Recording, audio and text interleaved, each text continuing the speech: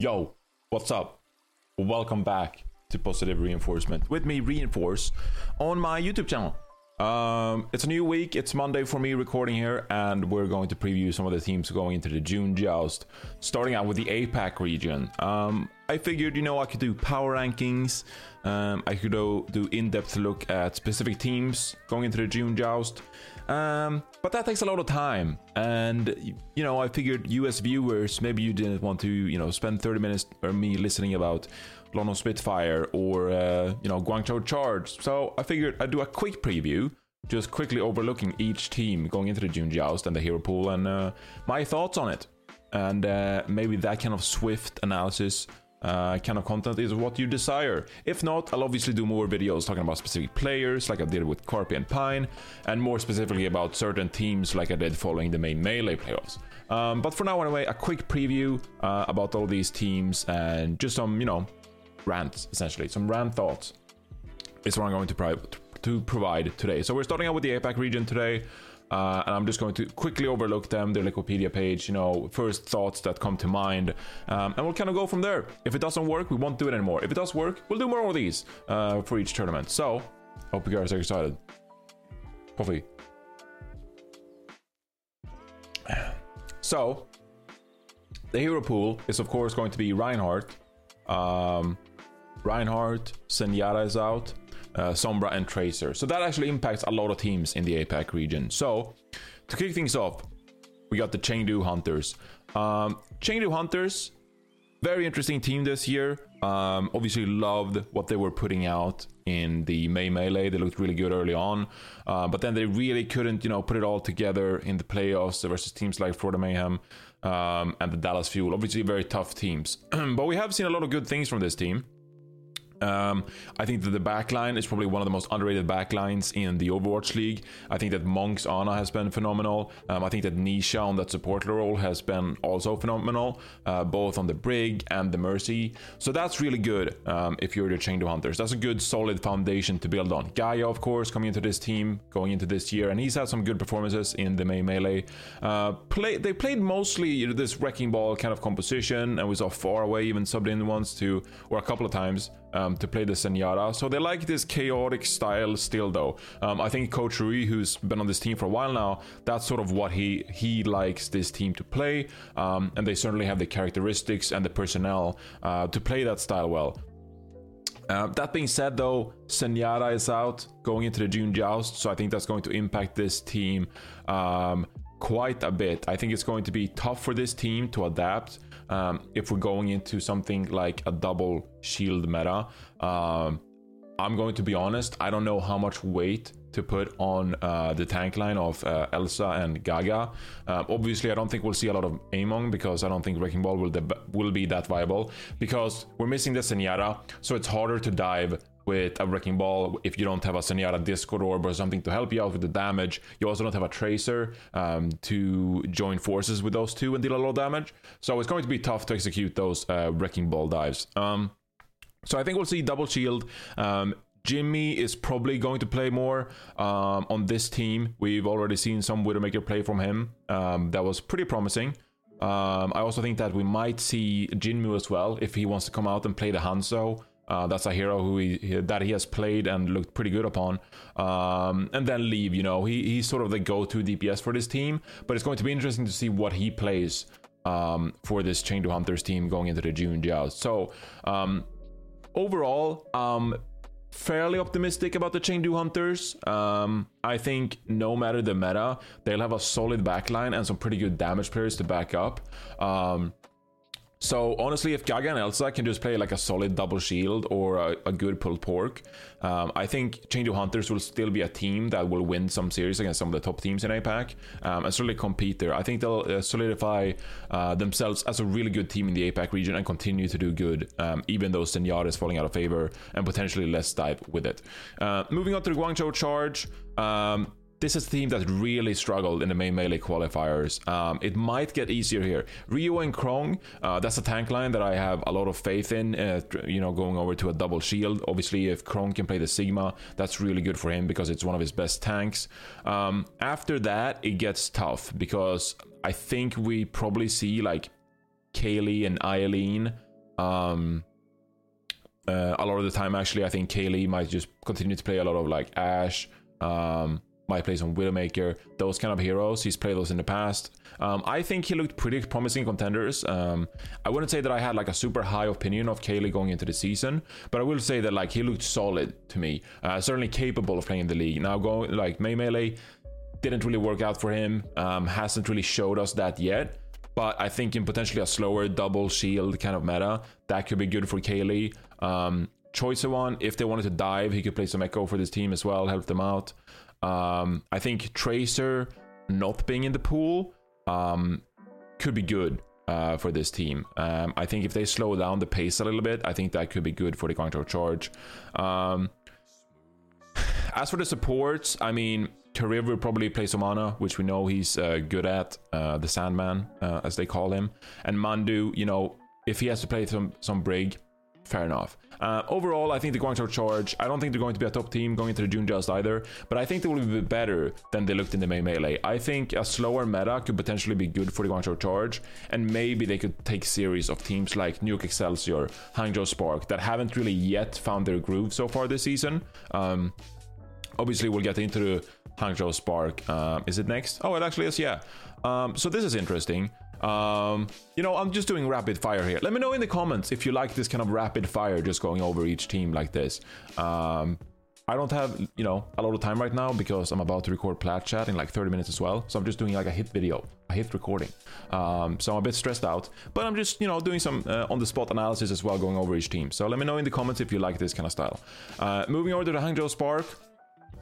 This is a team that struggled very early on. Obviously, Paijon, the head coach for this team, was relieved in the middle of Mei Melee, just like 1 or 2 weeks in. Goodbye, Paijon. So long, buddy.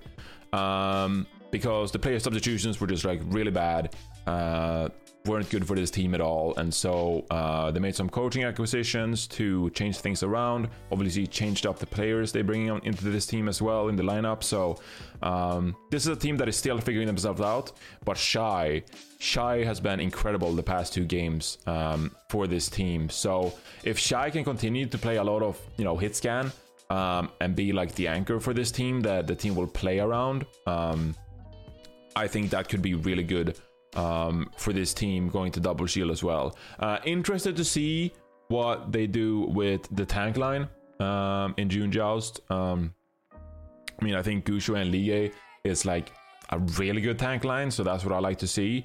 But how are they going to adapt to like a double shield kind of style? Maybe they won't even play double shield. I mean, maybe this is one of those teams that will play like some kind of Gushu and Winston. Shy can play like some Ashe, and then you will just play like dive, essentially like Winston Zarya with Ana and Echo. I still think that is viable to an extent. I don't think that's going to be the best composition in the June Joust, but it's viable, I'd say, especially on a certain couple of maps with high grounds like Dorado is still in the pool. So I think that could be a good composition for this team to lean on if they are not comfortable playing that kind of double shield or pulled pork kind of composition. Moving on, we got the Los Angeles Valiant. Obviously, they struggled massively in the Mei Melee. You know, the player caliber isn't there compared to some of the other APAC teams. So this is a team that is going to continue to struggle. That being said, Crystal, I dare say, I think is a little bit underrated because this guy certainly had some moments in the Mei Melee where his Widowmaker and Hitscan like really helped them win a lot of crucial fights. Kept it close against teams like Philadelphia Fusion on a couple of maps because Crystal alone got a lot of good picks and looked really good. That is what I found from this team. Gonna be honest, haven't watched a ton of LA Valiant so far this season, and when I've done, I've just like skimmed through the VOD, skimmed through, you know, the replay viewer, try to find some moments that look good for the Los Angeles Valiant. Hard to come by. But Crystal and Mulan Ran might be pretty good for this team. Obviously Tracer and Sombra's out, so that's going to impact the way they do things. Double Shield is a pretty intricate composition and playstyle, so I do have my concerns about them adapting, potentially trying to learn this composition. If I recall correctly as well, no, never mind about that. I think this is obviously a team that is going to continue to struggle in the June Joust. I think this is not going to be the stage. No, it just isn't. Sorry. New York Excelsior. This is a team that I expected more from, honestly, in the main Melee qualifier. I do think they had the DPS talent to be really good in the main Melee, but it seems like it just hasn't clicked for this team. So far, they still have some kinks to work out. Yakpung and Bianca really disappointed me in the main Melee. I think their tank synergy and their tank play was pretty poor in the main Melee qualifiers. And, you know, add in some setbacks from trying to figure out your DPS rotation. I think that this is a team that still has, you know, some maturing, some growth to get through before they can really compete with some of the top teams around the league. I think if they try to play like some kind of like Winston Zarya style, that might be their best bet. But given what I saw from them in the main Melee, I'm not sure that it's going to be enough if we see some APAC teams. Like Philadelphia Fusion is for sure going to play like double shield kind of stuff, pulled pork, that kind of stuff. I am confident that they will be like, hey, this is the best composition. We're going to play this. We're going to learn how to play this and execute it well. Team like New York Excelsior, I don't know if they have the cojones to really dig deep and try to play like some kind of double shield, if that's going to work out for them as good as some other teams. As for DPS, I think they have the answer for like literally any type of meta. I mean, you have Feather, Ivy, Flora, Gwangbun. I think you can sort of adapt and play any kind of composition, so you don't have to worry about that per se. I think you more have to worry about Yakpung and Bianca for this team moving forward. JJoNak, I think this is going to be good for JJoNak because I think he'll play less Baptiste and less Moira in June Joust. So if he just plays like a ton of Ana, you know, maybe he'll play some, you know, Baptiste, probably. But I think if he can lean on Ana in June Joust, I think that could be good for this team as well. Figure out the DPS rotation and commit to a good style that works for you.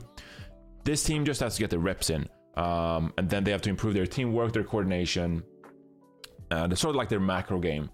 Because I was not impressed with Yakpung and Bianca. So desperately want to see some improvements from this team in June Joust, because I do think they have potential. Moving on, we got our sixth team, the Philadelphia Fusion, obviously coming off a really good stage, going 4-0. Now, this is a team that I talked about on Plat Chat. I think they were a bit of a like honeymoon phase where things clicked for them. It was a really good meta for Philadelphia Fusion last stage in main Melee. So I think they're going to decline a little bit. The reason I say this is if we go to like a pulled pork or a double shield kind of meta, I think Manu and Hotba will, I don't want to say struggle, but I think on a relative basis, I don't think they're going to be as good in those roles as they really are playing more of the Winston kind of compositions. That said, Philadelphia Fusion was the team that adapted a lot in the main Melee, that played basically what the meta was on each map. Like they didn't try to force Winston everywhere. They didn't try to force like some specific style. It felt like they could play most things out there. Obviously, the way they lost to the Shanghai Dragons was pretty disappointing, because I think they let Shanghai getting away with playing Mercy so much, when I think that they could have played more aggressively and perhaps shut that down, taking a game into their own hands. And we saw them do it on Ilios a couple of times. But overall, I feel like Philadelphia Fusion, they often have like a plan and a good strategy, and then they have the caliber of players to execute and really do well on that. So I think that's very good signs for the rest of the season. And I think in June Joust, I still think Philadelphia Fusion will be a good team. I think they're going to compete with top teams in the APAC region. But I'm curious to see how they adapt to the current hero pool and what we're going to see from them. Because if they have to commit to like Winston compositions, I think that's pretty worrisome going into the knockout matches, when I feel like most teams are like figuring out the hero pool, they feel good about it, and they probably learned how to deal with some kind of weaker shoe-in kind of composition. So if they can play double shield to a good level, I think Fusion could establish themselves to be like the top team in APAC this stage. But if they're not comfortable with that, if they're like lolling around, you know, but trying a bunch of different stuff because Mountain Hotbar aren't comfortable playing that as much, I think that could be bad for this team and set them back a little bit in their true potential in the June Joust. Apart from that, of course, Alarm and Toby, I think, you know, they'll figure stuff out. They'll be good. Carpe and Rascal still going to put on great performances, in my opinion.